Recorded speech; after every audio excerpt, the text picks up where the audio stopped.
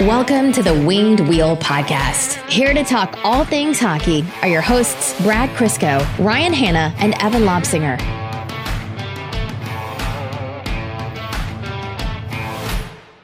Against Brad's better advice, I'm going to start with a small story. 1979 year-end Masters for the Pro Tennis Tour, and tennis player Vitas Gerulaitis had lost 16 times previous to player Jimmy Connors. And then he won the 17th match, and he said, "And let that be a lesson to you all. Nobody beats Vitas Gerulaitis 17 times in a row." And we have big Vitas Gerulaitis vibes today as Red Wings fans, having won in Tampa Bay for the first time in literally a decade, as Brad slouches off of his chair into a puddle, angry at me for bringing up that story. I've seen it referenced so many times today already. Wasn't it a Darren Helm empty net goal then as well? It wasn't an empty netter. Apparently, there was still a goalie in net, but it was a late Darren Helm goal, I think, that sealed it. Today? So, or are we talking when he served, to make it 40 love? It didn't even make sense, man. No, it didn't. I don't know all that much about tennis. Yeah, well, the Red Wings win 5-1 in Tampa Bay, lifting our spirits and distracting us from the horrendous truth that is the new Bally Sports score bug, which I'm sure I'll yell about for hopefully not too long, but still far too much. But happy Easter, guys. Happy Easter. I always like holidays like this, which are just, generally for us, like we don't have kids at home. It's kind of like a whatever thing. Are you talking to me? Are you talking to me specifically? Yeah, I'm saying because I don't think I was included in that statement. No, Brad doesn't. 6:30. Brad doesn't have kids at home. It's not for him. No, like Evan. Yeah, you and I, like we don't. This is kind of we do whatever we want on this day. Can barely see family this year, right? And then my mind goes to Brad. I'm like, oh my God, this must be one of his busiest days of the year. Like he has to give his kids candy and sugar and chocolate and then suffer the consequences. Yeah, I have multiple bruises just from kids jumping around, falling off stuff, jumping into me on purpose. Mika threw a basketball at me at one point. It's been a great day. What's it like to get bullied by your daughter? Honestly, somehow worse than you two. I believe we take it easy on you. No, actually, she's ruthless. She holds nothing back. Yeah, Mika would definitely torture us if she had the opportunity as well. Yeah, because with you two, I can just give it back and call you idiots. I can't call while frowned upon and technically not illegal, I'm still not calling a child an asshole, even though sometimes I really want to. Oh man, on this episode of the podcast, quite a bit to talk about in terms of Red Wings games. There have been 3 since we last had an episode, so all of them in Florida, 1 against the Panthers and 2 against Tampa Bay, which just wrapped up today. We'll dive into that. We'll dive into Svechnikov being waived and the small flare up into an eventual fizzle out. That was that story. I'll do my whining about the score bug and just some general news and conversation about the Red Wings. We are going to be continuing our prospect profiles, talking today about another Michigan prospect, Matthew Beniers, and also addressing some news from around the NHL, specifically what's been going on in Vancouver with their outbreak before jumping into overtime. But before we do that, again, just wanted to call attention to the fact that we've partnered with the Jamie Daniels Foundation, and it's an excellent initiative and one that we know you guys, most of you already know about, but if you don't, we encourage you to go to jamiedanielsfoundation.org to learn more about how to support them and what the foundation does, which is strive to end the stigma of substance use disorder and provide support to those struggling with the disease or who are in recovery. It was established in the memory of Jamie Daniels and founded by Jamie's father and Red Wings lead announcer Ken Daniels and Jamie's mother, Lisa Daniels Goldman. More to come on that partnership, but in the meantime, jamiedanielsfoundation.org. All right. The Red Wings. let's talk about today's game first, because that was probably the most eventful and the happiest. And again, first time the Red Wings have won in Tampa Bay in 10 years. It was February 17th, I think the date was, in 2011. Brad, you put out a tweet, and I just want you to say it again on air, and I want to make sure I understand it. So this is the first time in the history of the Tampa Bay Lightning the Detroit Red Wings have won in Tampa Bay where Nicklas Lidstrom wasn't on the roster, not counting playoffs. That feels like a lifetime ago. Since their inception. Yeah. So we had Nick Lidstrom, and we beat Tampa plenty, and then we didn't have Nick Lidstrom, and then we stopped beating Tampa. And actually, a few of those losses were still with Nick Lidstrom, but yeah. It seems to be a trend. All of the bad things started when Nick Lidstrom went away. Weird how that works. When I was still an undergrad, we would take like buses, like Greyhound buses from city to city if we wanted to go visit another town to like party or visit friends or something. And one time we were all hungover, like really hungover. We had a friend who did not like celebrating his birthday, so we turned it into a 3-day event. His last name was Buffum, so we called it the Buffum Bash. And he wasn't a willing participant in this, but we did it anyway. So Friday night we just got destroyed. And on Saturday morning, we were taking a bus to Toronto to go see a Jays game. And it's like 7:30 in the morning. We're just destroyed at this Greyhound bus stop. And an old man walks up to me and looks at my Red Wings hat and he goes, "The Red Wings will never win another Stanley Cup now that they've lost Nicklas Lidstrom." And he strolled away. And I think about that man often. So far, he's correct. And I hope he's not doing... was Nicklas Lidstrom. Like, I think about that old guy so much. And I just hope he's not doing well, you know? Like, screw you, buddy. What Why a did dick. you... Yeah, what an asshole. I live with that that was like a 3-second encounter. He must have said that to 100 people in his life. But it's just like, buddy, no one asked for that. I didn't need that truth. And now it's like a curse. It's like a real thing that exists in my brain. It's weird because I have a Nick Lidstrom Toronto-related story, but mine is worked in my favor. I've told parts of this story before, but I'll get into one specific part. So back in 2013, 2014, whatever year it was, the Leafs went on that epic 8-game losing streak in March to plummet out of the playoffs. And on the 8th game of the 8-game losing streak was when the Leafs fell out of the playoffs and Detroit leapfrogged them to get into the to that last playoff spot. And then they'd hold it for the rest of the season. The fun thing about that game was it was Toronto against Detroit in Toronto. I was at the game, Darren Helm's only career hat trick. And at this, I think it was during the second intermission, like this place was a funeral home. Nobody was making noise. Leafs fans were devastated. I think the Red Wings were up 4-1 at the time. And keep in mind, going into this game, the Red Wings were not in a playoff spot. They were not a great team. And I was wearing my Lidstrom jersey, and the only chirp anybody could muster for the final 40 minutes of that game was I was at a urinal taking a piss in the second intermission. Someone saw my Lidstrom jersey and yelled, "Hey, Lidstrom, bet you miss him." I'm like, I do. And somehow we're still up by 3. No comeback. It was so satisfying. I thought it was going to be something to do with, hey, how's it like to use a real urinal, not like the troughs they have at the Joe? Yeah, honestly, it was kind of nice if we're being honest. It's a one thing where like you look back and that was definitely type 2 fun. Like in the moment, you're like, geez. But looking back, you're like, it's one of those fun to reminisce about, like when you were like 20 years old going to work hungover at like 7 a.m. on a Saturday, but then you're like, no, I would never want to do that again. Same vibe. Yeah. All right. Yeah. The Red Wings game against Tampa Bay today, 5-1 win. I think that was a culmination of a good weekend overall from Greiss. That was probably the best stretch of hockey he's played in some time, in terms of like crossing over from game to game. So the first game didn't pan out for him. The Red Wings didn't pull off the win, but, and he didn't have any goal support, but today he did get 5 goals of support from the Red Wings. I first want to talk about that power play goal, because I feel like that whole sequence leading up was just like Premier Larkin, Premier Zadina. Like, that was really, really good hockey from the Red Wings. I'll throw in Premier Erne too, but I'll touch on that play in a Which second. is a real thing we're saying. That I meant that literally, and it felt weird. And, not ironic somehow, anymore.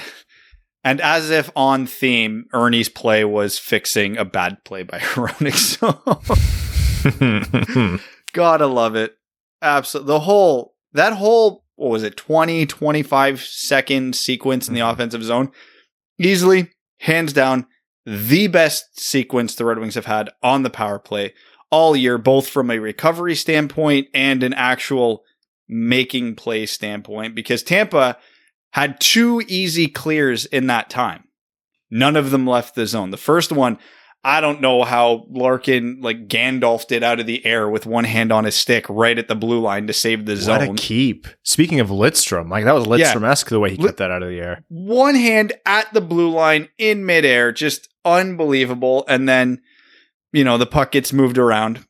Puck ends up in the corner. Tampa gets possession back. I want to say it was Blake Coleman gets it, and he's just about ready to yeet it down the ice, where Filip Zadina, and I tweeted this phrase, but I'm going to repeat it here. The word Datsyukian gets used too much by Red Wings fans because I think we forgot how ridiculous the things Pavel Datsyuk did were. But Pavel Datsyuk's steal, dangle, and pass was Datsyukian. Like, that was the stuff Pav used to do, and Zadina did it flawlessly. Didn't even lift the stick, just muscled Coleman off the puck, just kind of karate chopped his stick in one move, took the puck, took it around Coleman, made the pass.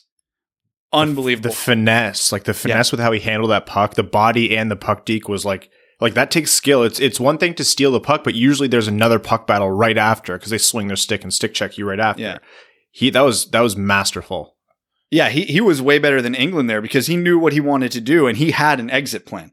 Anyways, so the puck went back to Hronek. Oh my god! Okay, be 100% honest. How long have you had that one on deck? I literally came up with that one on the spot. I'm not even lying. The worst part is it was good. That's what's bothering me. Continue. Anyways, so puck works its way back to Hronek at the point, and Hronek does what Hronek does, just fires the puck blindly through traffic at the net. I don't remember the play well enough to know if he had an outlet, but it was a nothing play. I think it hit the first defender. But here's where it gets good, because that puck was just kind of going aimlessly. Looked like it probably would have ended up in the far corner, but Adam Erne was in between where the puck was going and the puck. And he had a defender on him, so he knew he wouldn't be able to handle it.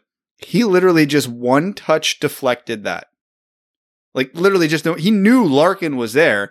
Didn't bother handling the puck, didn't try doing anything with it, just tapped it, just redirected it to Larkin, who took it, took the space Tampa gave him, and ripped it home. Unbelievable. Like, could we have imagined a sequence like that on the Red Wings power play a month ago? It's happening more and more. I think a lot of it has to do with Zadina. We've seen Zadina play better and better every game. And I think he's been good from start to finish this year. There have been very few games where he's not looked noticeable or at the very least really strong. In the previous game, the loss to Tampa Bay, he had an excellent back check where he committed to back checking almost the full 200 feet of the ice. That might be dramatic, but like most of the ice, and it paid off in a 1-goal game late where Detroit was trying to tie it up. They ultimately didn't, but still it paid off because he stopped an easy tap in goal. That is the 200-foot version of Zadina that we've talked about in the past. He's not just a scorer. This guy can move up and down the ice and be effective in all ends. That stripping the puck, that's something that we saw at the start of the year, and we've highlighted on previous episodes of the podcast. Like, that's a talent or a skill that he's worked on in the offseason, and it's paying off. The production's not really there for most Red Wings right now, unless you're Adam Erne, and again, that's strange to say, not ironically, but Zadina's doing all of those little things better and better and better every game, and that has a lot to do with it. Because who was it before, Brad, who would move the puck through the seams on the power play? The only person. There was one. Mantha would try it every once in a while. Dylan, I mean, that didn't pay off. That didn't work out. But Dylan Larkin really would be the one to, if the power play was working in any kind of a appreciable way, Larkin would be the one to try to shift the defenders and get movement and move the puck through a seam that he created or found. A lot of that goes away when Bertuzzi's not on this team. And yeah, from time to time, Mantha would try it. But you add the Zadina element there, who also, sees lanes. Like you said, Brad, earlier today, I saw you posted this. Zadina sees lanes that other people really don't, and he tries for those plays. Is he a perfect player? No, he's still young and developing, but it adds another dimension when you can have that on the power play with Larkin, and it creates an actual moving, real breathing power play. Yeah, it's the whole reason. I know power plays are 5-man units, but the reason that power play unit has been so effective is the middle. It's been Larkin on the left, Erne in the slot, Zadina on the right. Hronek and Rasmussen have been adequate at what they've been asked to do on that power play, but they are not driving it at all, and they are not going above and beyond what would be expected of them. Like, it would be probably fair to say if you're playing on the first power play unit, they are doing the bare minimum of what would be deemed acceptable. I'm not saying they've been bad. So they've been good enough to not be pulled off that power play, but again, not the driving lines.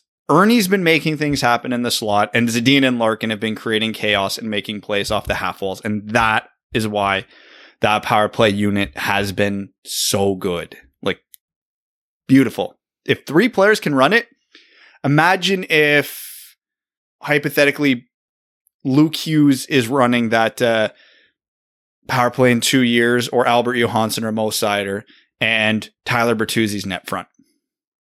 Imagine what that power play could do. That frees up then your half walls for the next power play unit to be Lucas Raymond and Anthony Mantha.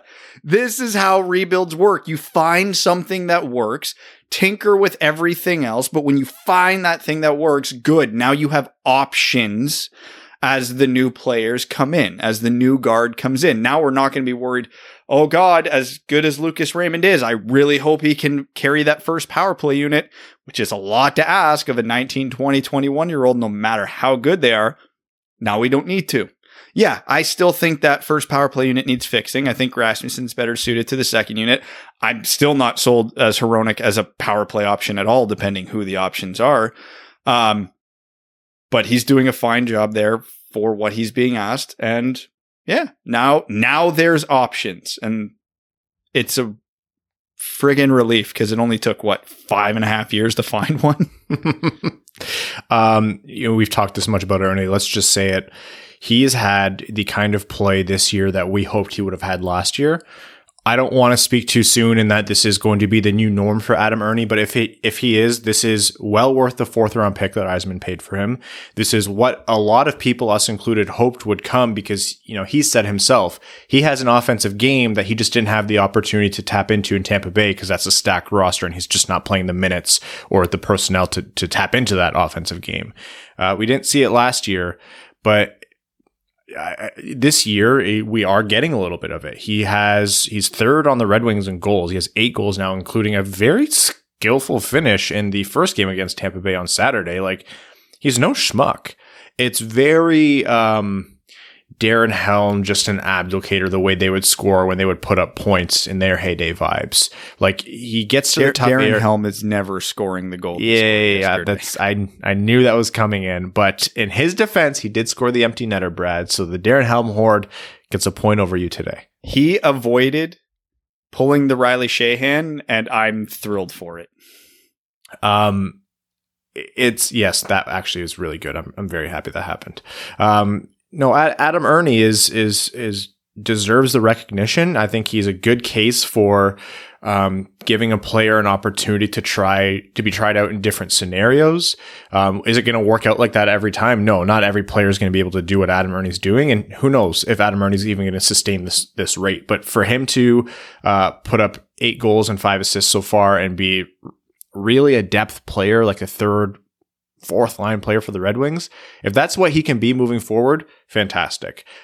Honestly, this is enough. Like, this little stint right now is enough for me to be happy with Adam Erne. Like, this is fun. If he slows down and doesn't really do too much more of this, or it's at a more tempered pace, I don't really care. It's good to see him have this success, and it's been a nice addition to the Red Wings. Yeah, the one thing I was hoping for, let me say, prospect development is number one, but beyond that, I think the number one thing I was hoping for going into this season above all else was I wanted the pending unrestricted free agents to make me feel conflicted. Because if I want them gone, it means they're bad and we're getting no return for them. And if we re-sign them, I'm pissed. Right? So the fact that guys like Bobby Ryan, Adam Erne, John Merrill are playing great, now it's a win-win. We trade them, it's probably going to be for a half-decent return because I think Adam Erne is one of the pending UFAs, but still, he could get some value for how he's been playing. But if he's a guy that you're like, yeah, let's sign him to a 2-year contract extension and use him as a usable piece as this team turns around, I'd also sit here and go, great. Like there's no conflict in my mind there. If we trade him, like I said, Bobby Ryan, it applies for a few guys, but Adam Erne was not on this list a month ago. So we get so few wins this season. It's nice when we basically walk into not a guaranteed win, but I mean, Yzerman knows where these guys are going to stand contract wise. He's either going to trade them or he's going to re-sign them because he's not going to just sit there and let these guys expire. Now, you know, guys like Patrick Nemeth and Darren Helm, I could see there just being no trade offers for and no extensions offered. Fair. That's going to happen with some guys. It's fine, but Erne will get trade demand and he will have a good case to stick around. So it's all I wanted going into the season. And we've got it from more than a few of the players that we were hoping to get that from. I'd be surprised if Erne got trade demand, but it would be nice. Yeah. And I'm not saying he'd get like a 2nd round pick, but if you're a contender right now, looking at how Adam Erne's playing, you're like a 3rd or 4th round pick. I think that would be more than reasonable. If he trades him he was worth a 4th round pick 2 years ago when he sucked for lack of a better word. So his value's only gone up from there. Not that much, but up. Yeah. At the very least, it's been fun to see him fill in, and I'm happy to be wrong about having him on the power play.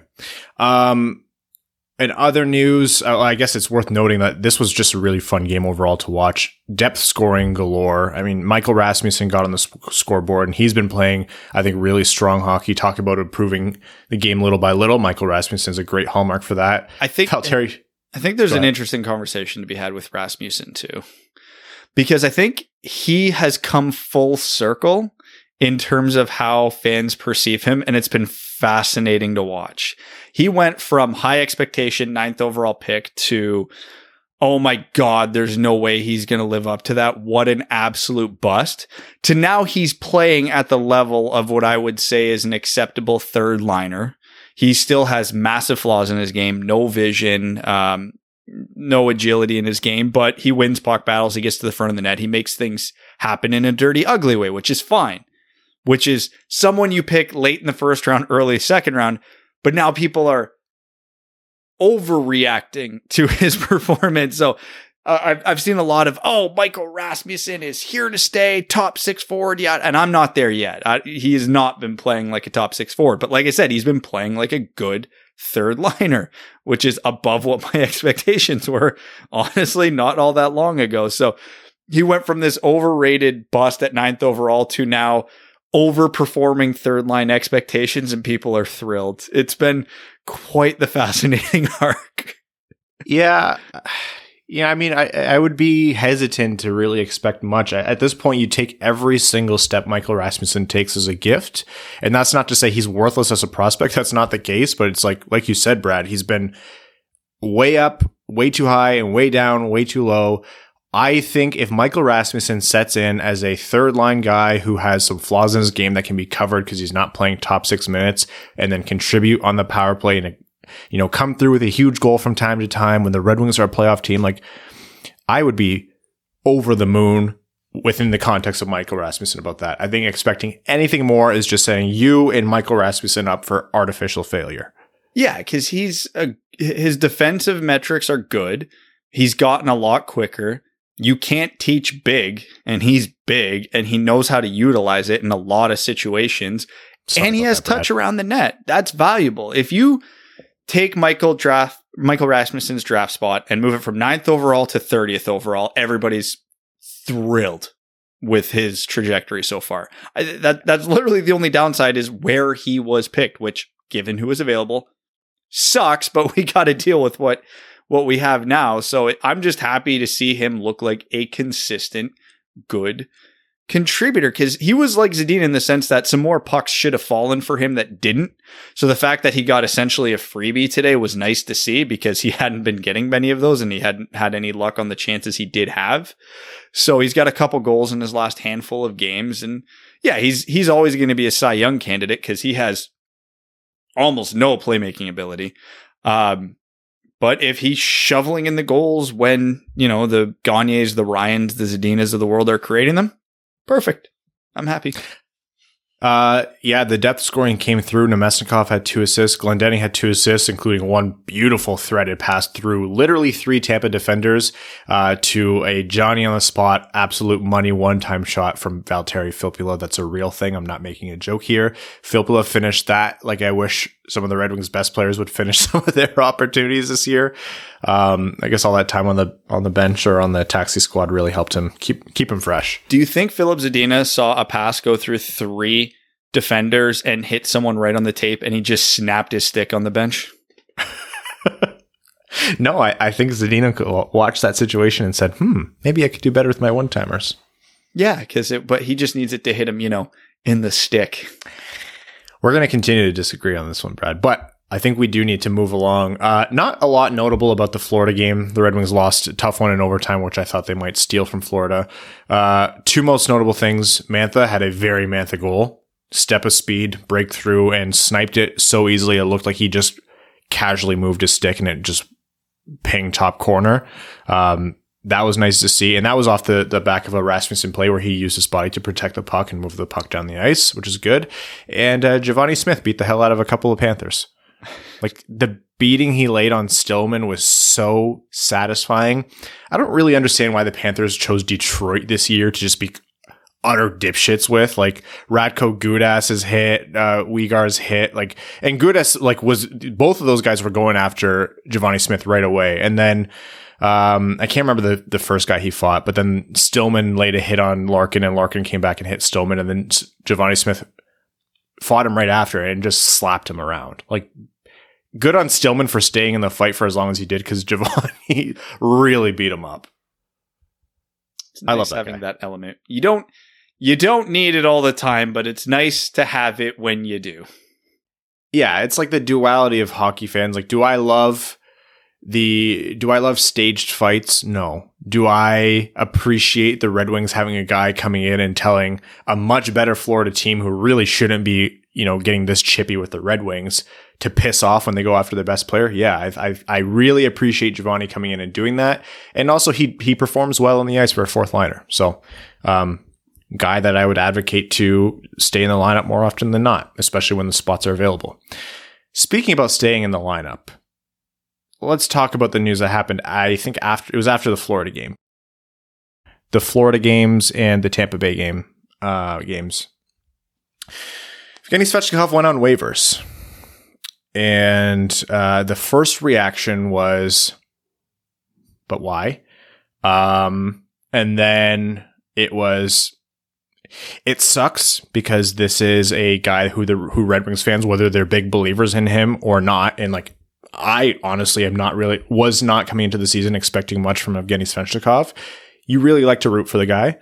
And he's done reasonably well this year. He's had some really strong games, had a couple poor games recently, but you want to see him stick. And because of his age and his waiver situation, he's at risk every time he runs through those waivers. So I thought, why? And then I thought, yeah, no one's really getting claimed on waivers this year. And I would bet that Yzerman has realistic pulse on this, that he's not going to get picked up. Or maybe they just don't. They feel like they have to take the risk. Anyways, spoiler alert, he did clear waivers. No one put a claim in on him. But that was a fun little conversation within Red Wings fandom for 24 hours. Yeah, and I tweeted basically those thoughts when you said, because, Yzerman's not infallible. We're going to question stuff like that when it happens. And believe me, when I first saw that news break, my thought was, what in the ever living hell? Yzerman does have a good pulse on the league. There is a bit of a vibe, GMs kind of said, hey, waivers, like, let's all make our claims early and then everybody's off limits so we can control our taxi squads.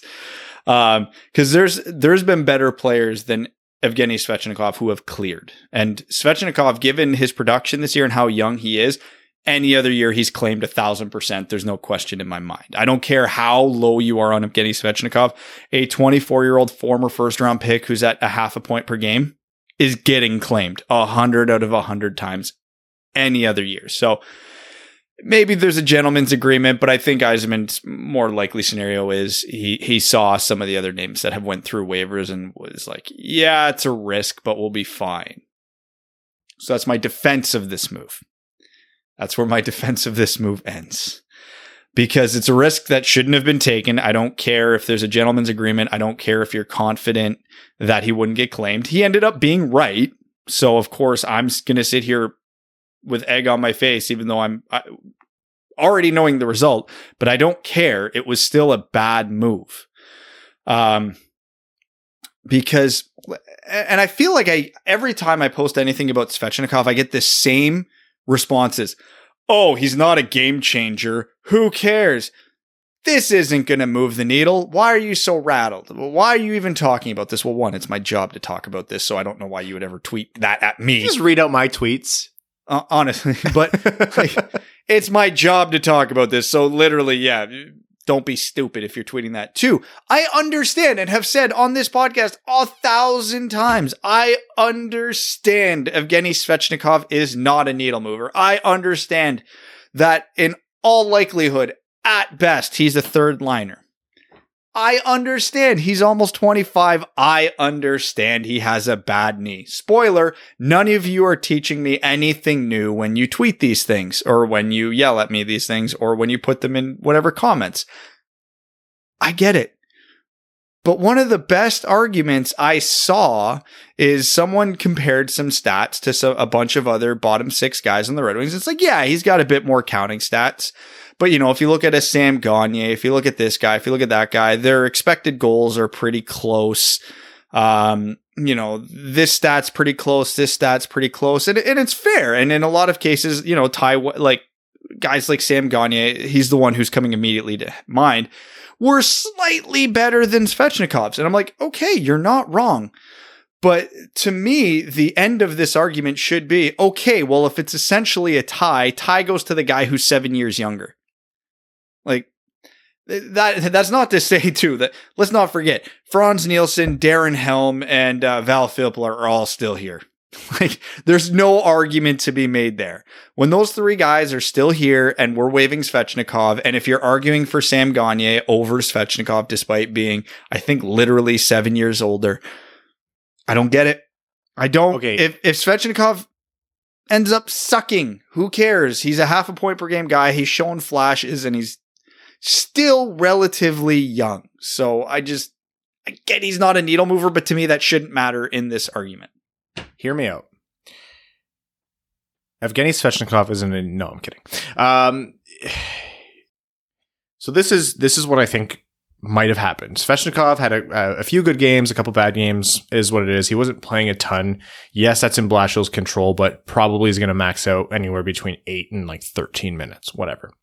Whether you disagree or agree, that's neither here nor there. You have Bobby Ryan and Sam Gagner on the cusp of returning, and in the context of the trade deadline, where the Red Wings have to advertise these players, they have to advertise the Mark Stahls and the Bobby Ryans and even the Sam Gagners and the Darren Helms. Like, Helm is someone who I would have thought, waive him first. You know he's not going to be claimed, but you have to play him on the off chance that Ken Holland gives you a 4th round pick for him, right? Like, you can't pass up that opportunity for a couple more games of Evgeny Svechnikov. Yeah, sure, you could have kept him scratched or you could have sent Rasmussen back down, but what like you've said, Brad, what message does that send? Rasmussen's been playing well. You can't do it to Erne. Ernie's been playing the best hockey maybe of his career. And if this is a window where they thought, we know Svechnikov's not going to be claimed, teams don't want to deal with the quarantine window. They don't want to deal with moving money in or taking up a roster spot. Like, this is just a good chance to strike while the iron is hot and move Svechnikov to the taxi squad with the option of sending him down or bringing him back up. And then with the whole 30-day rule, he's essentially covered for the rest of the season. It's a lot of mental gymnastics. Yeah. And like for the most part, that's all reasonable. Like even as much as I think it's a pipe dream to think a team's even giving up a 6th round pick for Darren Helm. Sure. He pops off for a 2-goal plus 1 assist game close to the deadline. You never know. Like I disagree with it, but I understand it. I mean, Val Filppula and Franz Nielsen played today. They're not getting traded. They're not getting claimed.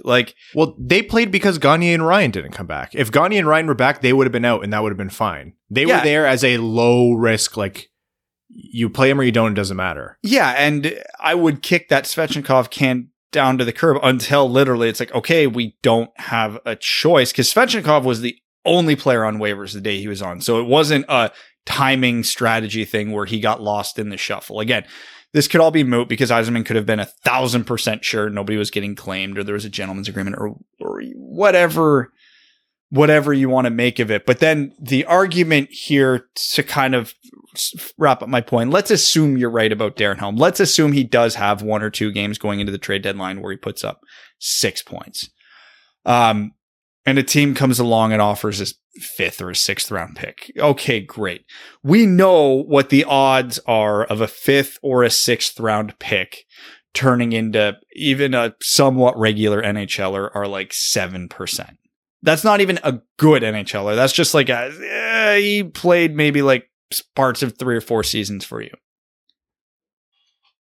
I would put a comfortable bet on the table that as limited as his ceiling is, Evgeny Svechnikov is still more valuable than a 6th round pick. So ask yourself this. Do you trade Evgeny Svechnikov straight up for a 6th round pick right now? I don't.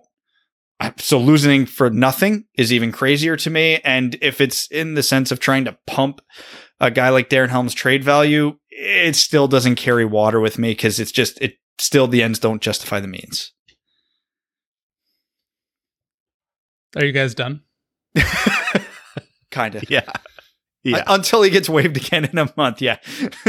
We'll circle back in 31 days or 30 days at this point, I guess.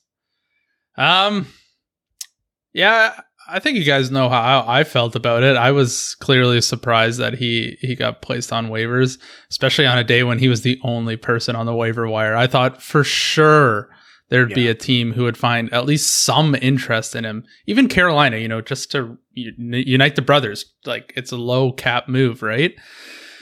So I'm happy he didn't get claimed. Yeah, I feel bad for the guy. Like, what does he got to do to stay in the lineup and not get waived all the time? I think he's got to wait for one of these UFAs to get moved. Like, I think it's going to be until a Bobby Ryan or someone or a Sam Gagne gets moved. We won't see Svechnikov regularly in the lineup.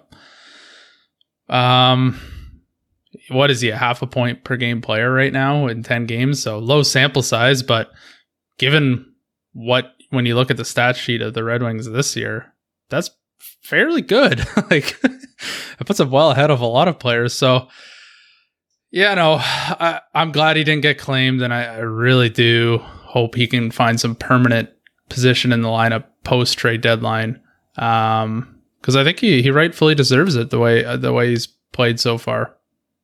You know what I think reality is? It's somewhere between what Evan just said, which is Evgeny's regular spot in the lineup is sometime next year when Yzerman has essentially a blank slate to work with, because there's almost nobody signed through next year. There's just a ton of UFAs. And I think maybe it's just also the reality that this is what we appreciate about Steve Yzerman, and it's maybe a double-edged sword in this situation, but he does not have the emotional attachment that fans do. He's shrewd, and he wants to avoid the path that leads us to what Ken Holland did with the last really segment of his career, which is make those emotional kind of roster decisions that were based on sentiment rather than production. Maybe Svechnikov isn't really that high up on Yzerman's list. Yeah, small sample size of good performance included. He sees him as he's no longer really a prospect. This guy's 25, 26, whatever. They know what he is, and he's useful while he's in the lineup as depth, but if they lose him, it is what it is, and maybe the opinion of him, it just isn't that high. I think the reality sits between those two. And that's fair. And I think obviously he waived him. So to an extent, we know, you're right in some capacity. But then that's him plainly admitting he sees more value in Filppula, Nielsen, Gagne, so on and so forth. And I plainly disagree with that. There's no, again, it's fine. Like, again, Filppula and Nielsen are immaterial in this, though. You can't include them. They're there just as a placeholder. Okay, well, Helm. Glendenning is going to have trade value, and that's a spot for Svechnikov when he goes. But like you said, there is infinity UFAs here. UFAs, for the most part here, outside of maybe 3 or 4, are going to have no future with this team. And as much as we want to use the Bobby Ryan and Sam Gagne arguments, yeah, when they come back. But 1, they're not back yet. And 2, teams know who Sam Gagne and Bobby Ryan are. If Bobby Ryan plays 1 game before the deadline, no team's going to balk at saying, oh, maybe Bobby Ryan fundamentally changes as a player in those 4 weeks. So I can't wrap my head around willing to lose a 24-year-old who's at least somewhat productive in the name of keeping Helm and all these other guys around. I can't come to grips with it fully understanding that Svechnikov isn't all that good in the grand scheme of things.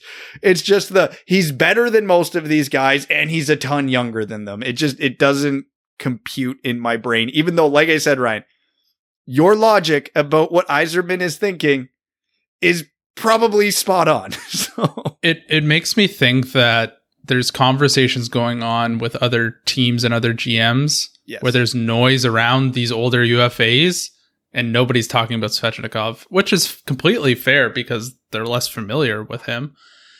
So that makes me think, he's getting phone calls about these UFAs and he's just like, well, if I expose them, they're gone for sure because people have been asking me about them. Whereas Svechnikov, he's, nobody's really calling and it's a risk I'm willing to take. Annoyingly, as usual, Evan's right. And I think that's what it comes down to. Also, I'm giving Brad a hard time here. At the end of the day, I agree. I also wasn't a fan of the move. I would have preferred that it not have been made and not have been risked. But it was like a half second of, really? And then it was, yeah, really what Evan just said is what it boils down to. Anyways. And let's not forget, teams are so tight to the cap right now that Vegas had to play with 10 forwards and 60 because they literally ran out of cap space to dress a full lineup. Like that's like actually a thing that happened in the NHL this year. So like we can sit here and say, oh, Svechnikov's contract's $850K. Any team could eat it. The reality is no, there's enough teams that it still renders my argument like valid in my mind. But still there are enough teams that can't take that small of a contract rate. Well, that's why I was surprised Carolina didn't, because they've got 2 roster spots. They've got 5 contracts available. And they've got $7.5 million in cap space available. So, clearly we think too highly of Svechnikov.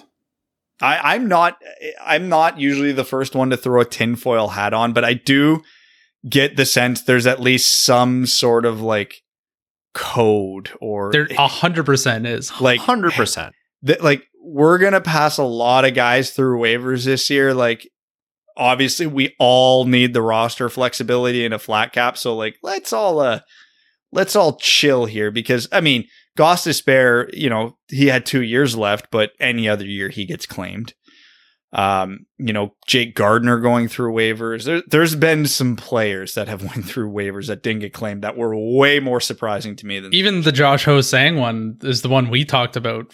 Yeah, quite a few times. I think how many times has he been waived? Twice, maybe. And I think we talk about it every single time because he's a key guy who needs a new place to play. And I think there's at least some he'd be worth taking a look at. Carolina's current starting goalie and statistically one of the best goalies in the league this year went through waivers this season unclaimed. So yeah, there's didn't Ottawa's goalie going on. Who's their goalie? Forsberg? Didn't he go through waivers? Yeah, but he got claimed like 9 times. Yeah, so I don't. This is why I don't understand anything this year. Like I get it, flat cap, nobody has any money, everybody's tight for cap space, but still. Yeah, unless you're Jim Benning taking Toronto's players, 100%. Like everyone knew coming in, like you didn't have to listen far to know that there was going to be really good players coming through waivers.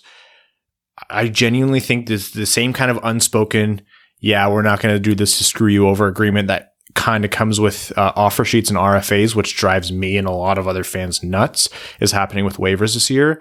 It's not written down anywhere. No GM will ever admit it, but these are just professionals who know that everyone's in a tough spot with both the cap and real dollars. So there's probably a personal element to this, and that's why we're not seeing these players get claimed. So less fun for the fans, but it's them trying to maintain some kind of like, they're trying to offset the chaos that's being caused by the COVID flat cap and everything like that. Very quick. We had the transition from Fox Sports Detroit to Bally Sports Detroit. Great. Same Ken and Mick and the crew that we all know and love. The score bug, which is a new phrase for me. I've heard it a couple of times, but it's really kind of stuck for all the wrong reasons. It's where you see the scoreboard. Fox Sports Detroit, top left corner. Nice, clean, simple. Bally Sports is the entire width of the screen, which I already think is not necessary.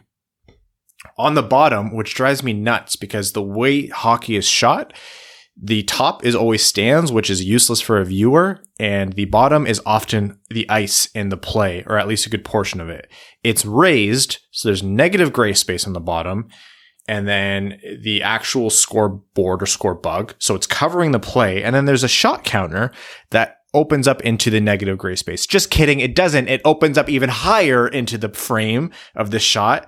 It sits there and it exists to drive you insane. I actually thought it was an April Fool's Day prank. And this is across of all of Bally Sports' networks. So if anyone from Bally Sports is listening, hey, look, nothing against you. It's not personal. I wish you all the success in the transition from Fox Sports to Bally Sports. Congratulations. Great. Amazing. I promise you the first good things you can do for the viewers, move that thing to the top. If it must be the full width of the screen, move it to the top. But I encourage you to look at what NBC and what Fox Sports did. Just put it at the top left. That's it. Make it simple. Do not cover the play. It might work for baseball. It does not work for hockey. It's at the Stetcher slap pass to Erne, I think it was. Stetcher got destroyed at the blue line before dumping the puck in. I didn't see the hit because it was covered by the freaking ticker of baseball scores. I don't care about baseball scores while I'm watching hockey. I haven't seen the NHL one yet, so I tried to look it up right now on Google, and this is also occurring in the baseball world apparently.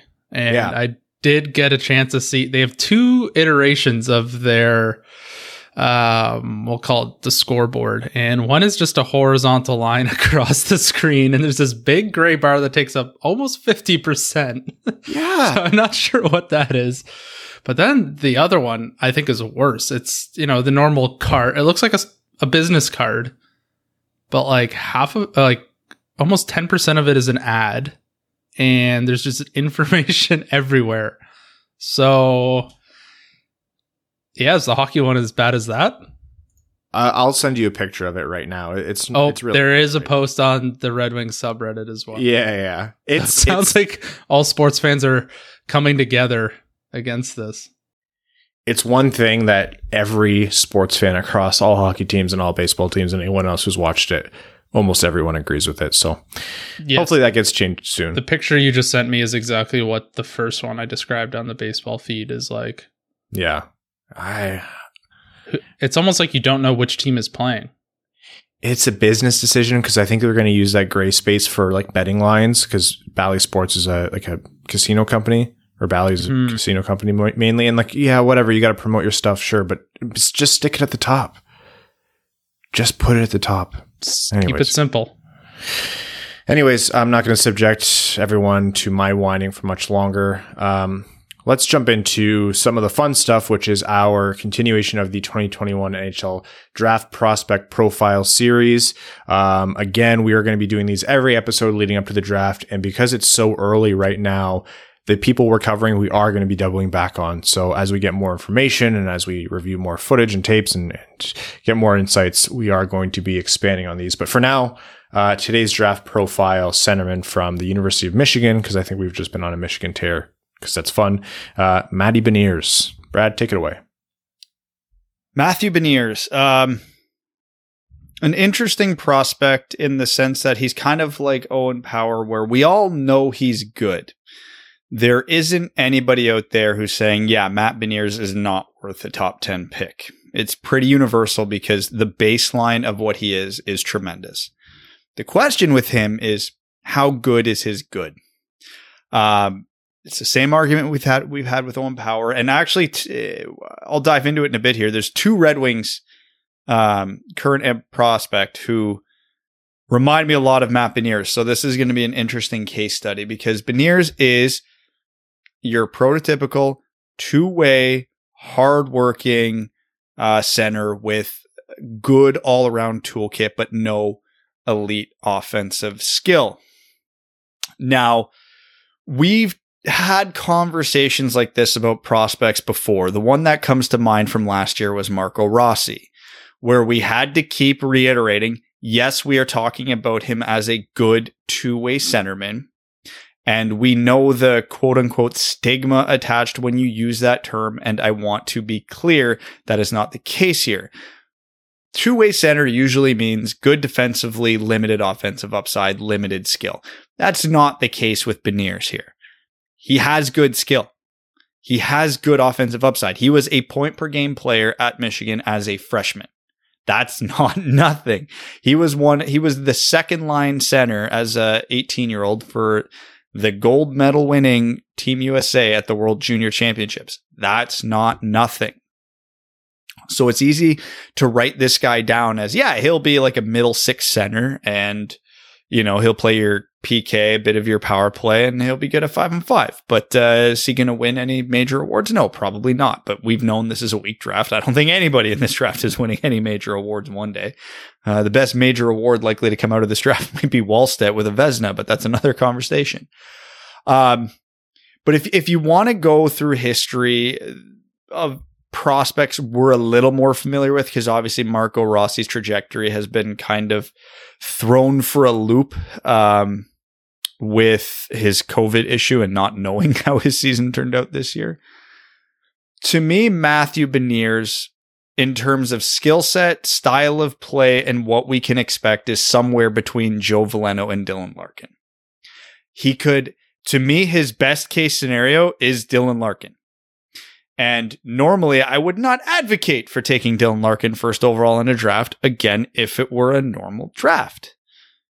This draft, if you get a Dylan Larkin out of it, you're doing really damn good, because there doesn't seem to be a Leon Draisaitl or a David Pastrnak or a Braden Point in this draft. So you got to take what you can get. And Matt Beniers might be the best player in this draft, but he could also be a Joe Veleno, where you're hoping at best for second, third line center. That is also very much a possibility with him. The fact that he's done this at the World Juniors in the NCAA does lead me to believe this isn't a fluke. This does lead me to believe he'll be able to work up levels and still play his game and play it effectively. I hate cliches, but I use them way too much. He has a pro style game. So, you look at a guy like Ken Johnson and we're like, and I'll argue he's easily the most talented player in this draft on just a pure skill level. But yeah, I can see questions about how his game translates to the NHL. I don't really have those same concerns with Beniers. There's no style concerns at all. It's just, is he talented enough to be a significant contributor in the NHL? He's a good skater, great skater, phenomenal skater, works his edges well, good north-south speed. He's got an all right shot. He's got all right hands. He's got all right vision, and he battles his ass off. He competes like a Dylan Larkin and a Joe Veleno does, which is great to see. So he's fascinating in the sense of, A, where's he going in the draft? Because normally guys like Beniers, you don't talk about at first overall in a normal year. B, he's a center, so every team has a need. We've seen teams reach for centers in the draft constantly. And C, it is a direct position of need for the Red Wings, which for our standpoint specifically makes this all the more interesting when we're talking about him. Yeah, Beniers is someone who, not really in terms of skill set, the sexiest pick in the world, but if you consider the makeup of the Red Wings in the future, and this is because they just have not been able to win, this number one superstar center through draft lotteries, their strength coming up through the pipeline is mostly on the wings. Their strength right now is really on the wings. Their only star center they have is Dylan Larkin. And Dylan Larkin has proven that he can play as a number one center in the NHL. But if you want to be a competitive team, you need at least one other Dylan Larkin behind him in terms of center depth. Will Joe Veleno end up being Dylan Larkin? I don't know. I wouldn't put money on it because that's a high bar to set, but you do need more there. Compete shouldn't be something that moves a prospect to the top of the order in my mind, but compete coupled with really, really high level skating, which I think Beniers has, and an aptitude for playmaking, which I think Beniers has. Like, if this is a guy who can turn into a prototypical, he might not be the flashiest player in the world, but he works his ass off, he skates super well, and he can elevate the wingers around him. That does theoretically mesh with what the Red Wings need. You can't really count as the Red Wings to win a Shane Wright or like a Connor McDavid centerman in the future. So if you can get a Beniers to play 1-2 center with Dylan Larkin and elevate your Lucas Raymonds and elevate your Philip Zadinas and elevate whatever other wingers you pick up with your upcoming draft picks, that would, like you said, Brad, that's a direct position of need. I'm not a big fan of his shot, but if he puts on some strength, that kind of release time and the strength behind the shot, that can improve. And there have been small flashes throughout the season where he has kind of shown a little bit of a scoring touch. So maybe it's there. But yeah, in general, this guy is a great skater, works his ass off, moves the puck up and down the ice. He retains possession, exits and entries. Like, he's really, really good at that. Some of the best, statistics in NCAA hockey in that regard. And that's great. So if the Red Wings are drafting, 4 to 7 range and Beniers is there and he's looking to play out like that kind of prototypical player, I think that's a good fit. I just always laugh when Beniers gets brought up for the Red Wings because it brings me back to every conversation that we've had with, could the Red Wings win a Stanley Cup with Dylan Larkin as their number one center? And then we argue, well, maybe if we had 2 Dylan Larkins, monkey paw curls. We're going to find out because but keep in mind, to me, Dylan Larkin's Beniers' ceiling. I don't see him being better or more effective than a Larkin, because I know you said you don't like his shot and I don't either, but do you know who else's shot I really don't like at an NHL level? Dylan Larkin. So you can be effective with a relatively poor shot.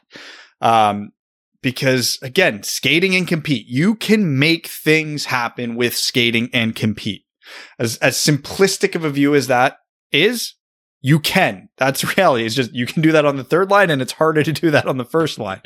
But if his hands round out, his playmaking rounds out, and it all rounds up to essentially what happened with Larkin, amazing. Now, at the same age at Michigan, Larkin's counting stats were better than Beniers. So, take that for whatever it's worth. But I do think Beniers has a higher ceiling than hypothetically a Joe Veleno. And I was very high on Joe Veleno in his draft year. We can talk all we want about Joe Veleno now. I had him at number, I think, 11 on my rankings going into the 2018 draft. And if I dropped Matt Beniers into that draft, I probably have him somewhere from 7 to 10. So it's still a pretty good comparison for me going into the draft and where Veleno was at the point of the draft versus where Beniers is at this point now. So, and it is also complicated by the fact Beniers is a late birthday. He's an 02, so he's an quote unquote overager going into this draft. But in a year where chaos reigns for the draft, having these overagers and having the 2.5 to 3 years of viewings does help. So we can talk about, this and that, but the reality for Beniers with me boils down to he's been very good everywhere he's played, but he's never been elite. Even when he was at the USN TDP, he was really, really good in a weak USN TDP year, and his counting stats definitely were hurt by not having a great supporting cast around him. But he wasn't the guy kicking down the door for relevancy last year. And going into this year, I didn't even see him in the top 10 in a lot of rankings. So obviously his performance this year certainly helped him. And you do like to see that improvement. But yeah, if for me, he's not a 1 overall guy, maybe not even a 2 overall guy in this draft. But he's also a guy wherever the Red Wings pick, if they take him, whether that's 1, 2, 3, 4, 9, I'm not upset about it. Not going to be whining, crying. Oh my God, how could they? They pick him at 2. I'd sit there and go, yeah, I get it.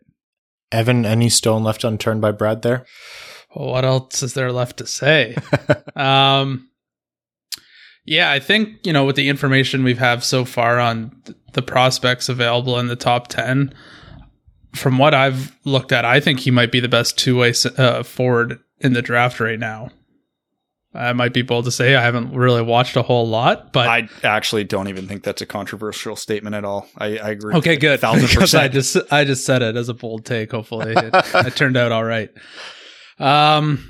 Yeah, like his skating is really, really good. He's got good. He's the opposite of, I think last week when we talked about Kent Johnson, right? Last week. Yeah. And I said, he's a little too flashy for my taste. Matt Beniers is the opposite of that. He just seems to, have all the fundamentals down. There's not really any flash, but there doesn't need to be. He's a good skater. He's a good playmaker. He's got a decent shot. He's the type of guy you could throw anywhere in the lineup in any situation. And if he turns out to be a top line center, Matt Barzal, that would be insane.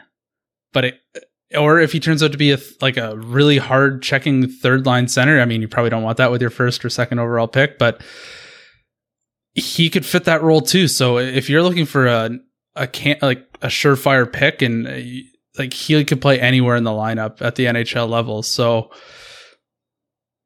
if he was in any other draft, he might fall down lower, but given the uncertainty of all the prospects this year and scouting, he's one of those guys where you can't really miss. Like he's 6'2". He's got room to fill out. I think he's almost certainly going to be in the top 9, probably in the top 6 of any team that picks him. So why don't we just take both Kent Johnson and Matthew Beniers and just tape them together, and then you get the perfect I agree hockey player right there. I agree. I think that's actually Pavel Datsyuk. Something like that. I was watching highlights of Beniers, and for some reason he reminds me a little bit of Jonathan Toews. I don't know why it is, but I just get this Jonathan Toews vibe about him. Yeah, which would be really nice. That's don't hate pretty that. Good one. Yeah. There's only one Jonathan Toews, but if he could be remotely close to that would be pretty good. Right now, there isn't even that. So also true. It's funny as we do these, we keep setting Dylan Larkin as this prototypical benchmark for a guy who's not a superstar, but a guy who's not just a good player, he's somewhere in between. And it's important to note that is purely just for broad concept conversations. Dylan Larkin's actually a very unique player in that he's not a superstar center, but he's a star center in a lot of ways. And he does think he doesn't fit a typical mold. So there's a lot of generalizations for the sake of argument or discussion when we talk about Larkin. It's not to pigeonhole him. Yeah, I use Larkin because we're a Red Wings podcast. I know you all understand Dylan Larkin. We could be having this exact conversation about Matt Beniers, but I'll take out Dylan Larkin and use Sean Couturier. That was another one we could have that about. Yeah, we could have that same conversation. Just take Larkin out. Stylistically a little different, but it would all apply to Sean Couturier as well. So I'll ask you guys this question: do you think Mark Scheifele is a superstar? Yes. No. Well, you guys have the floor. Consistent top 10 in scoring, two-way elite player. There's not a great argument for him not being a superstar. I don't think I think he's dropped off quite a bit. Has he not? He's been over a point per game once, but he's also been a point per game player once. So twice he's been point per game or better. Last I saw, he was, mind you, I haven't checked the NHL standings. I'm looking now, as of he's over 2 weeks ago, he was top 10 in league scoring. I don't think he's a two-way player, Brad. I'm looking at his defensive zone numbers just to confirm what I thought here, and he's kind of a black hole defensively right now in terms of shot generation suppression. Hold on. So Evan, Evan, one thing I'm curious what you're talking about, though, because he's been over a point per game for the last 5 years. Yeah, Evan. Sorry, I assumed he just played 82 games every year. Yeah, no.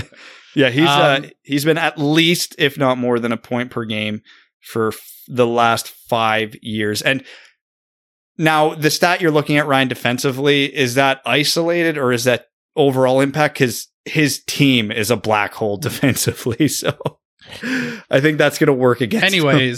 My point was going to be, if you've got Mark Scheifele, what was my point? If you've got Mark Scheifele and you've got Pierre-Luc Dubois, and then I guess, they have Paul Stastny, you can build a very strong center core without having a top 10 center in the league. But 100%. Who knows if my point's even valid anymore? I'll just, we'll just continue along. If we're talking comparisons, to me, Mark Scheifele is clearly a better player than Dylan Larkin, if not by much. Okay, I'm saying, I'm not saying, apples to apples. I'm just saying, if you're going to build a team without a true superstar centerman, you could have something similar with what Winnipeg does. But let's make Mark Scheifele not a point per game player. So Mark Scheifele is currently 5th in league scoring. So I'll take that for whatever it's worth. You know what I'm trying to say, though, right? I get your point. Yeah, if you have a bunch of really strong 1B centermans playing throughout your lineup, that's also a good way to build a team. Yeah, my answer to what you're getting is, if Dylan Larkin, Matt Beniers, and Joe Veleno are the Red Wings' 3 centers, could I see them being a contender? The answer is yes, but then a lot has to go right at the other positions. Lucas Raymond has to hit. Philip Zadina has to hit. Jonathan Bergeron has to hit. Mo Seider, Albert Johansson. That you have to hit at these positions, but yes, you can do it. Yeah, I would have if Matt Beniers ended up being the third line center, I think that'd be terrific, because you can put him anywhere in any situation, and I think he would be a good fit. Is he a modern day Darren Helm? I don't think so. But no, you never know. He has more skill than Darren Helm. We can comfortably say that. Oh, I don't know, Brad. I should say I agree. Scheifele's better than Larkin. I would put them in that same kind of middle tier between superstar and really good player. That kind of star tier. Star with the super in front, but that might be selling Mark Scheifele short.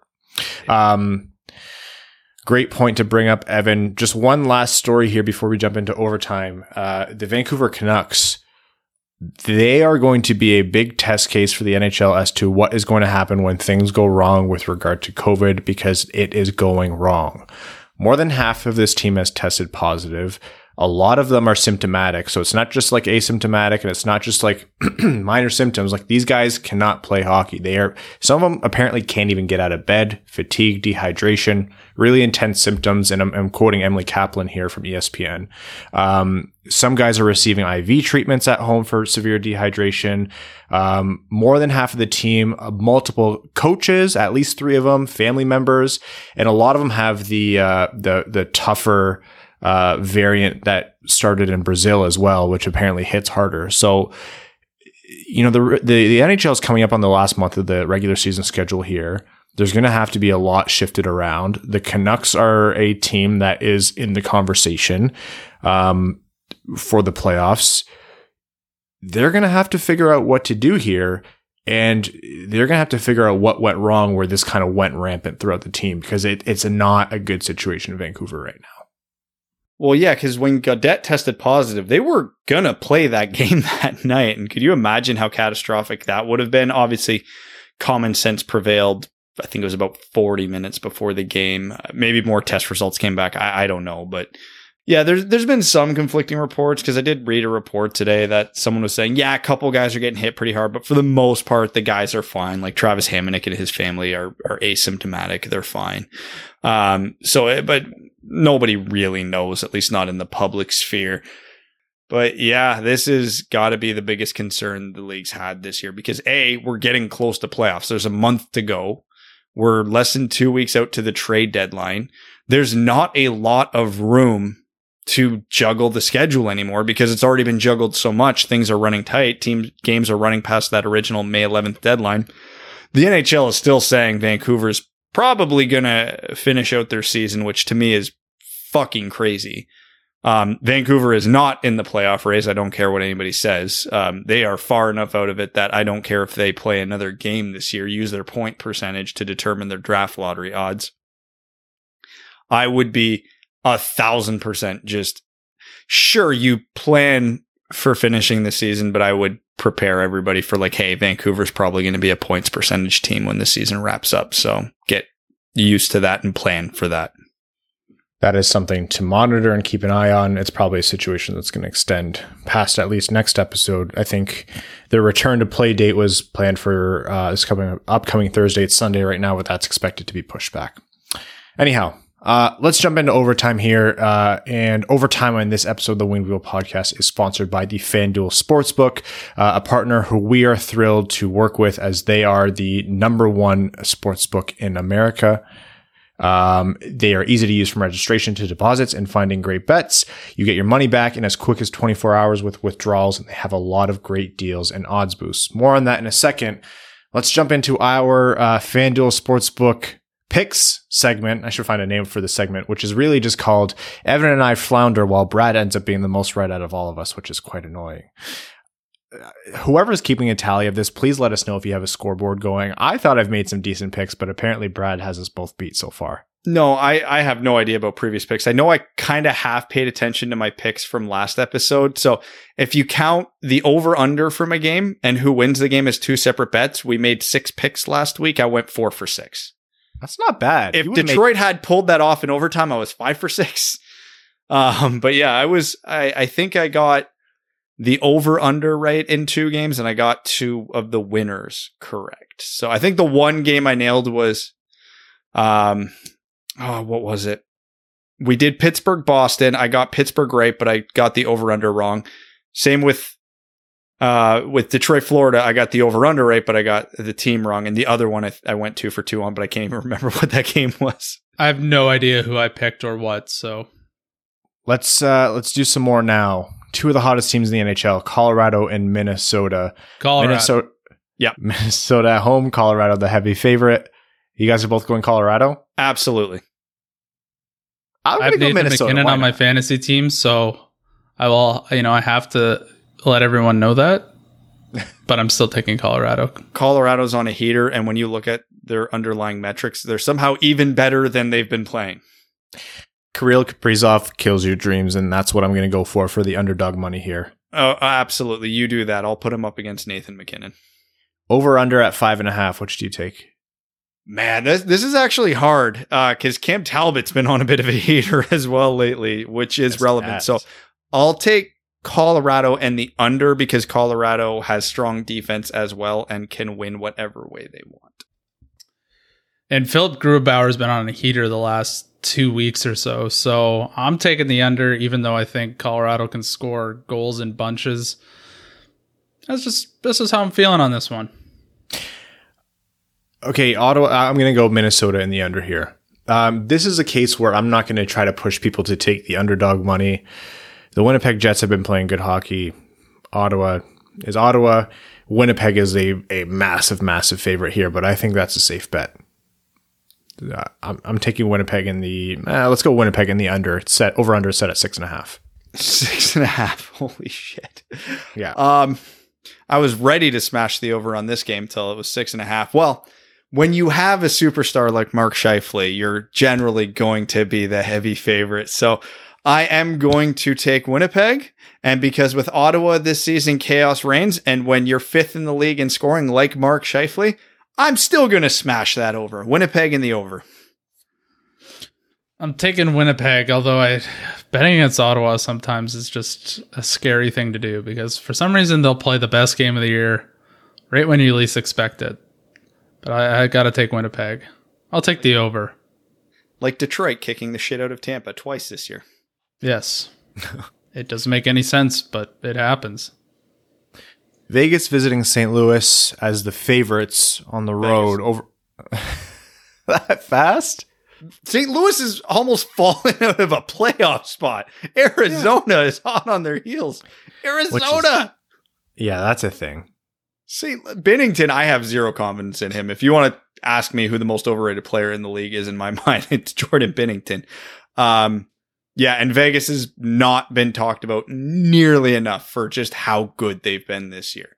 That game where they had to play too short because of Saka, they still almost won that game. They only lost because of Cam Talbot's previously mentioned heater. St. Louis has lost 6 in a row. Golden Knights have lost 3 in a row. I would suspect that Vegas would get their act together quicker than St. Louis would. So I like Vegas. Is Fleury in net still for them, or is Lehner playing more regularly? He's back, Fleury's so I think it's been kind of a platoon, but mostly Fleury. Yeah, Fleury's like a Hart candidate this year, pretty much. Yeah, he is. And I don't know. I like a lot more what's going on in Vegas right now and over the whole year than what I've liked in St. Louis. And 2 of those 3 losses were, again, literally just due to running into a hot goalie. So it's not that Vegas has even been playing all that poorly. So yeah, I'm smashing the Vegas one on this one. All right. Let us know how you do with our picks if you do on the FanDuel Sportsbook. Download the FanDuel Sportsbook app to get started with a risk-free bet of up to $1,000. Be sure to sign up with promo code WWP so they know the Winged Wheel podcast sent you. Again, that's the FanDuel Sportsbook, promo code WWP. You must be 21 and older and present in New Jersey, Pennsylvania, Illinois, West Virginia, Indiana, Colorado, Iowa, Tennessee, Virginia, or Michigan. First online real money wager only. Site credit is non-withdrawable and expires in 14 days. Restrictions apply. See sportsbook.fanduel.com for details.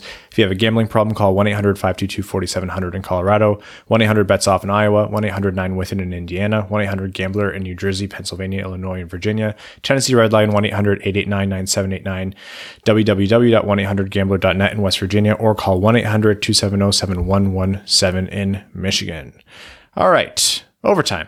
Let's take some questions, starting with our patrons. This is some good news from Jake Jarvis, our good friend, who says, I just received my cider jersey that Jake won in a Winged Wheel podcast giveaway, sponsored by our very own Everett at Born to Dan Hard on Twitter. Go follow him. He says, thanks again, guys, and Everett. It looks sweet. Can't wait to see the real deal at the LCA next season. Jake, you have to do us all a favor and post some pictures. Jacob Charlip says, hope all is well and congrats on the house, Evan. Should wins like today and the overall improvements from last year make us feel better about our chances of avoiding the Buffalo/Edmonton type cultures? Absolutely. Yeah, 100%. We talk a lot about not being the Buffalo, but being the Buffalo is pretty rare. It's notable that we can talk about a Buffalo and an Edmonton, and we're not talking about this every time a team rebuilds. Jake Nagy says, I think the only thing more miraculous than rising from the dead is the fact that the Red Wings just beat the defending Stanley Cup champs 5-1. Happy Easter. Aaron Hudson says, hey guys, congrats on the house, Evan. Have to take wins like today with a pinch of salt, but nice to get the win. Also Mark Stahl for the Norris. I like the level-headedness there and then the complete launch into Mark Stahl truthism. Stevie Langerman says, hey gents, what a game. Feels good to get the big win in Tampa. I wanted to share that yesterday I bought my first big boy vehicle, a 2021 Chevy Colorado. Insane, greatest vehicle I've ever owned. Been saving for years and couldn't be more stoked. Only thing missing is my Wings decal, which arrives tomorrow. So what's your favorite car you've ever had and what's your dream car? My Mazda CX-5 that I'm currently driving is the nicest The one vehicle with I've gas, ever owned. The one with a full tank of gas and fresh tires. Yeah, I'm that. There's a ton of cars I love, but like when it comes to cars I own, I'm that reasonable. I want something cheap on gas. I'm not buying new. I'm buying new used, trying to save every goddamn dollar I can. And for most of my life, up until a few years ago, I drove nothing but pieces of shit. So take that for whatever it's worth. Yeah. What was it? My one of my favorite cars, just because there's some sentimental value. I might get the year wrong, but my dad, for a while when I was younger, I want to say it was a 69 GTO, and I loved that thing. So if I ever get into the buying old cars, dream cars, that's probably the one. I'm really bad at this dream car question because there's a million that I would like. I don't know, an Audi R8, that would be cool. Lamborghini, Ferrari. I thought for sure you're going to say something pretentious like a Tesla. I have someone asked that like years ago, and that's what I said. I don't know. I couldn't think of anything on the spot, and I got roasted by you guys and the comments. So I just want a nice Kia Forte, you know? It's a solid vehicle. Anyway, Just I drive 4 doors, couple airbags, that's all I want. I've had a Hyundai Elantra for 5.5 years. I've had to put 0 repairs into it, knock on wood, and it cost $30 in gas a week. It's everything I've ever wanted. Those are the best cars to have.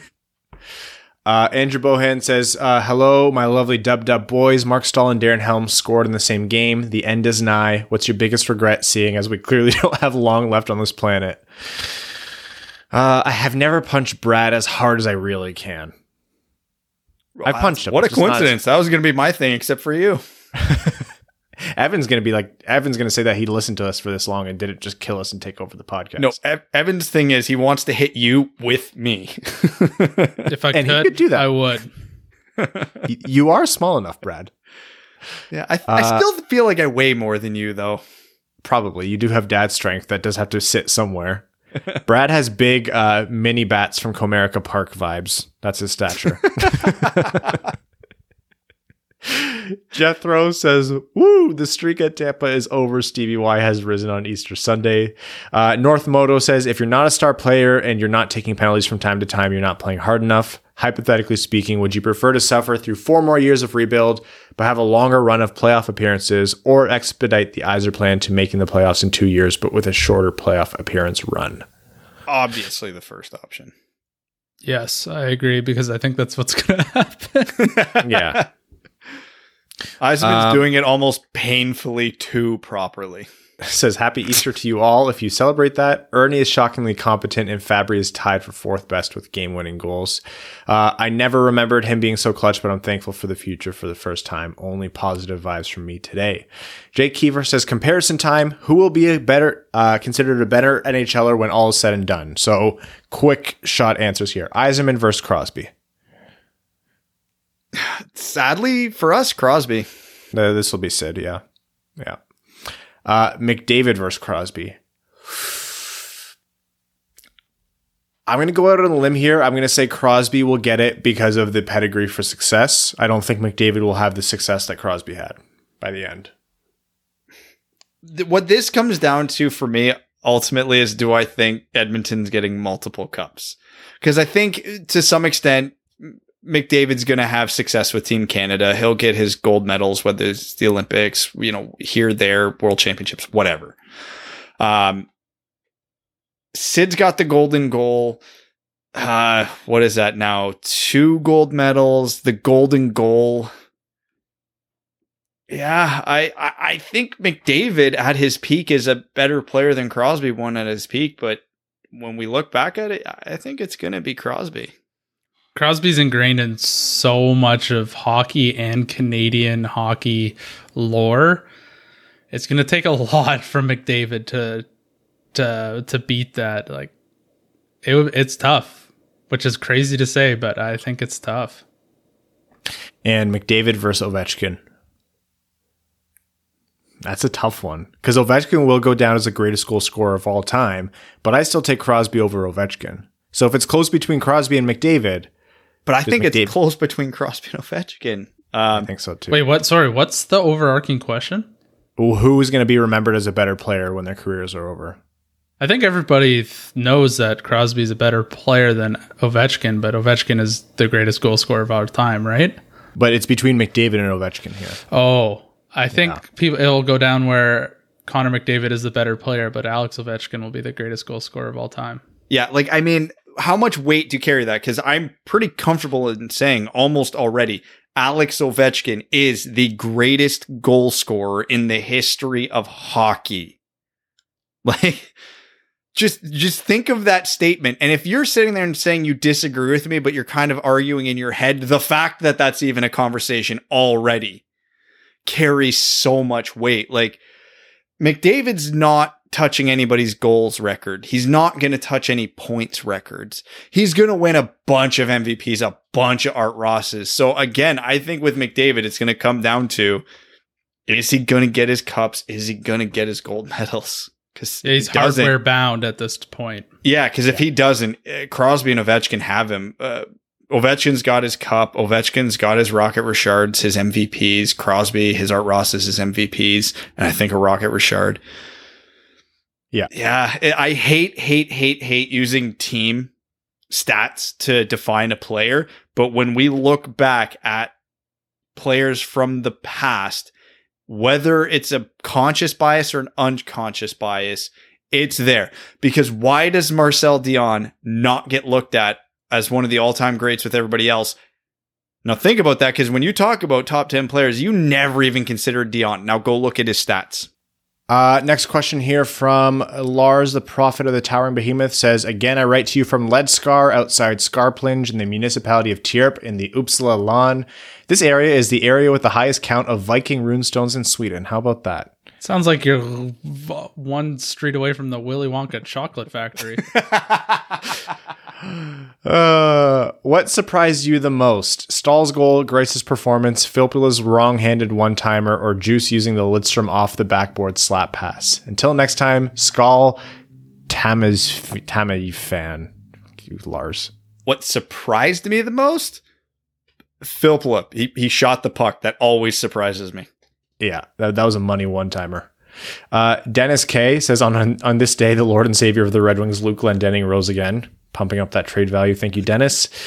La Plata Peak says, I went into the season thinking that 20 wins in 56 games would be a successful campaign. A month ago, I thought getting to that 20 was all but impossible. Do you agree with the sentiment that 20 games makes this year an overall success, or have I just been beaten down so badly that my bar has been lowered down as far as it is?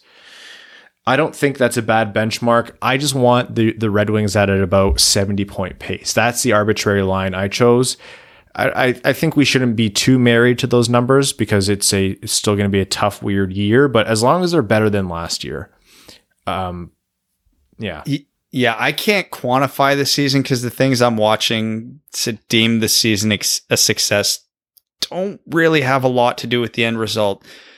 Zadina taking the step forward he did. Success. Seeing continued production out of a pleasant surprise like Fabry. Success. A lot of the UFAs that were signed looking like they're either A, going to get good trade value, or B, be multiple year solutions. That's a success. Then you look at the other end of it. They're consistently inconsistent. That was the one thing we were hoping to get rid of this year. They haven't. If you do want to look at the record, it's not where they should be.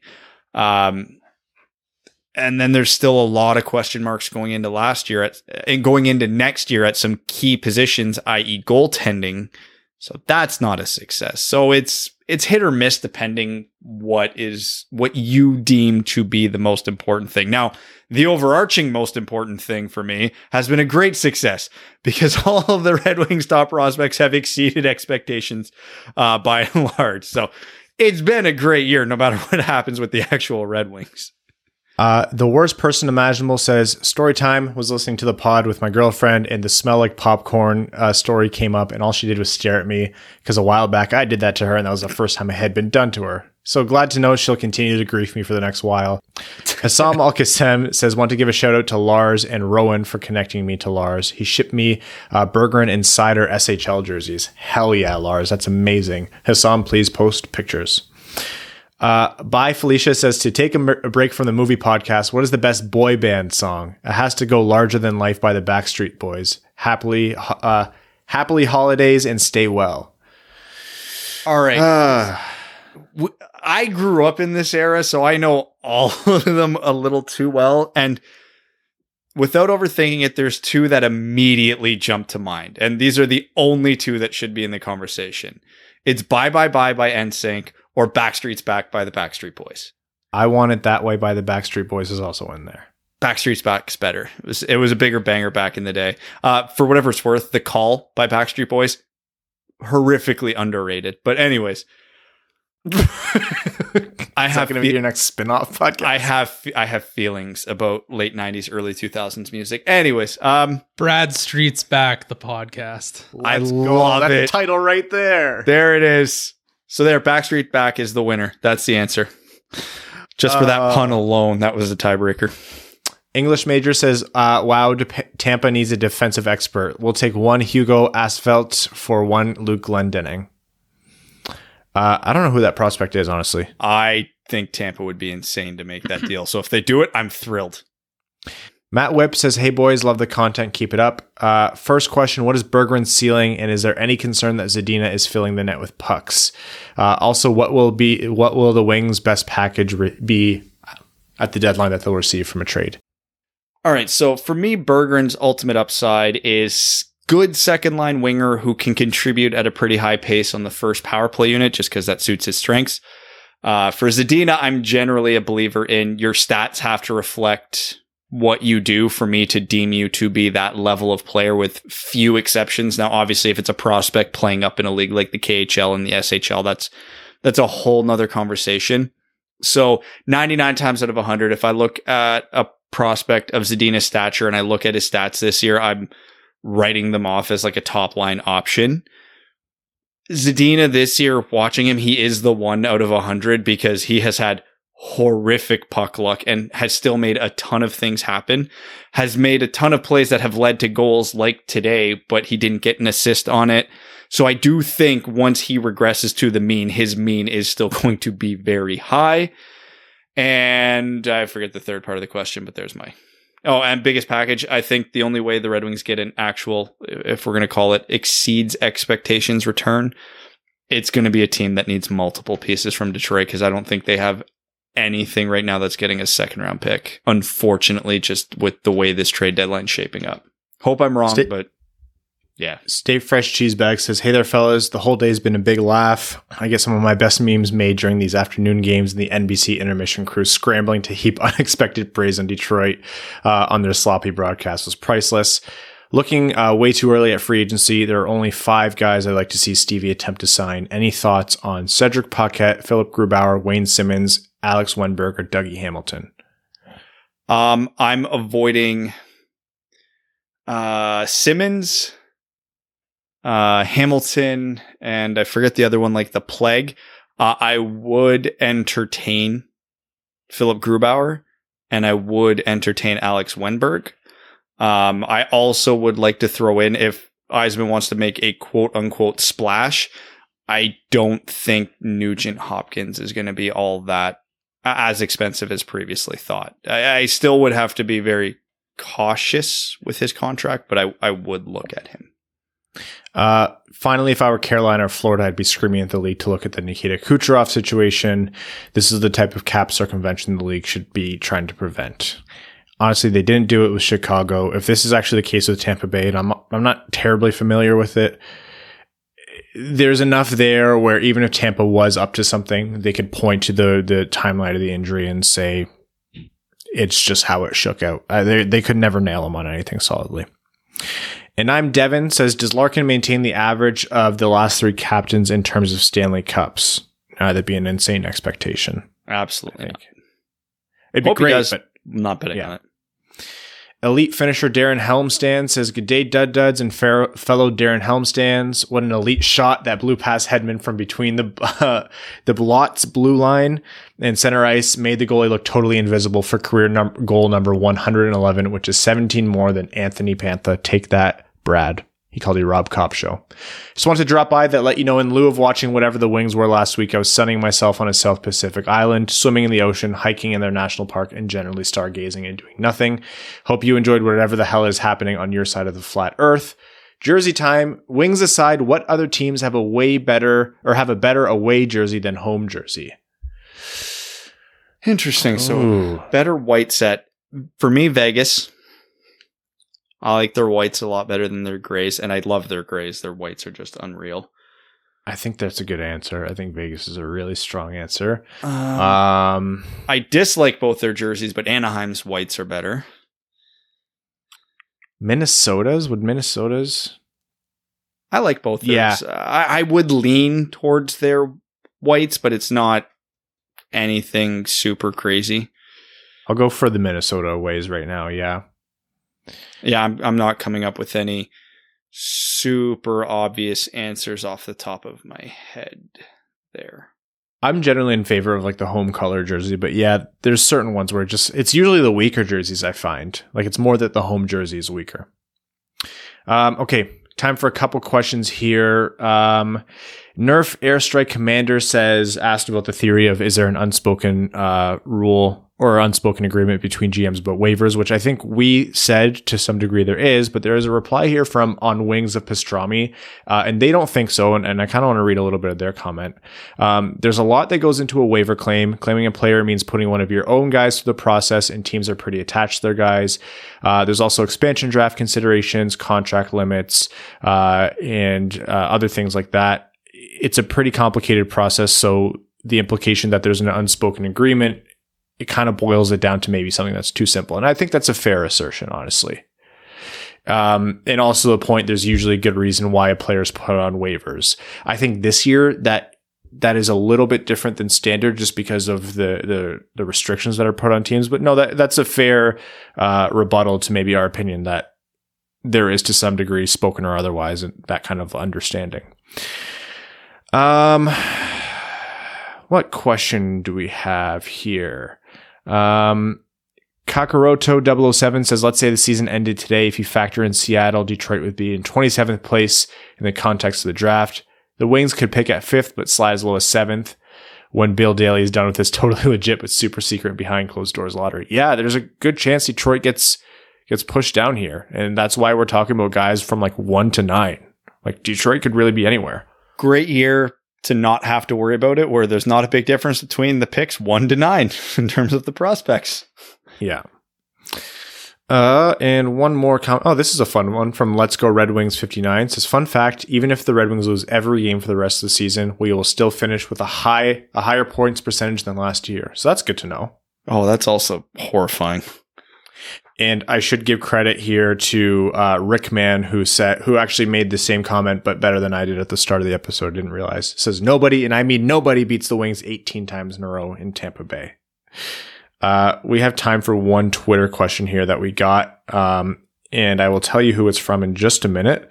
Brendan Dillaway asks, who is the coach of this hockey team next season?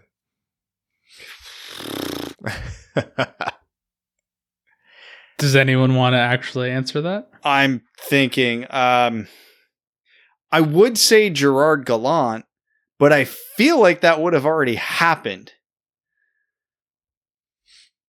Like, okay, if we're talking, who do we think? Not like, I would like to cherry pick Ricard Gronberg or, maybe if you were forcing me to put a 20 on the table and say, who is it going to be? My answer is Jeff Blashill. Yeah, money down. I would say Jeff Blashill too. I hate that answer. I hate it with a fiery passion, but I can't believe all the shit he's been through, this team's been through under him, that he's still around. So like, at this point, I'm not betting against him. Like, now I'll bet against him in a lot of hockey games because he's going to coach a lot of losing games. But in terms of him leaving, yeah, I'm not betting against him at this point. Let's say Jeff Blashill versus the Field, though. That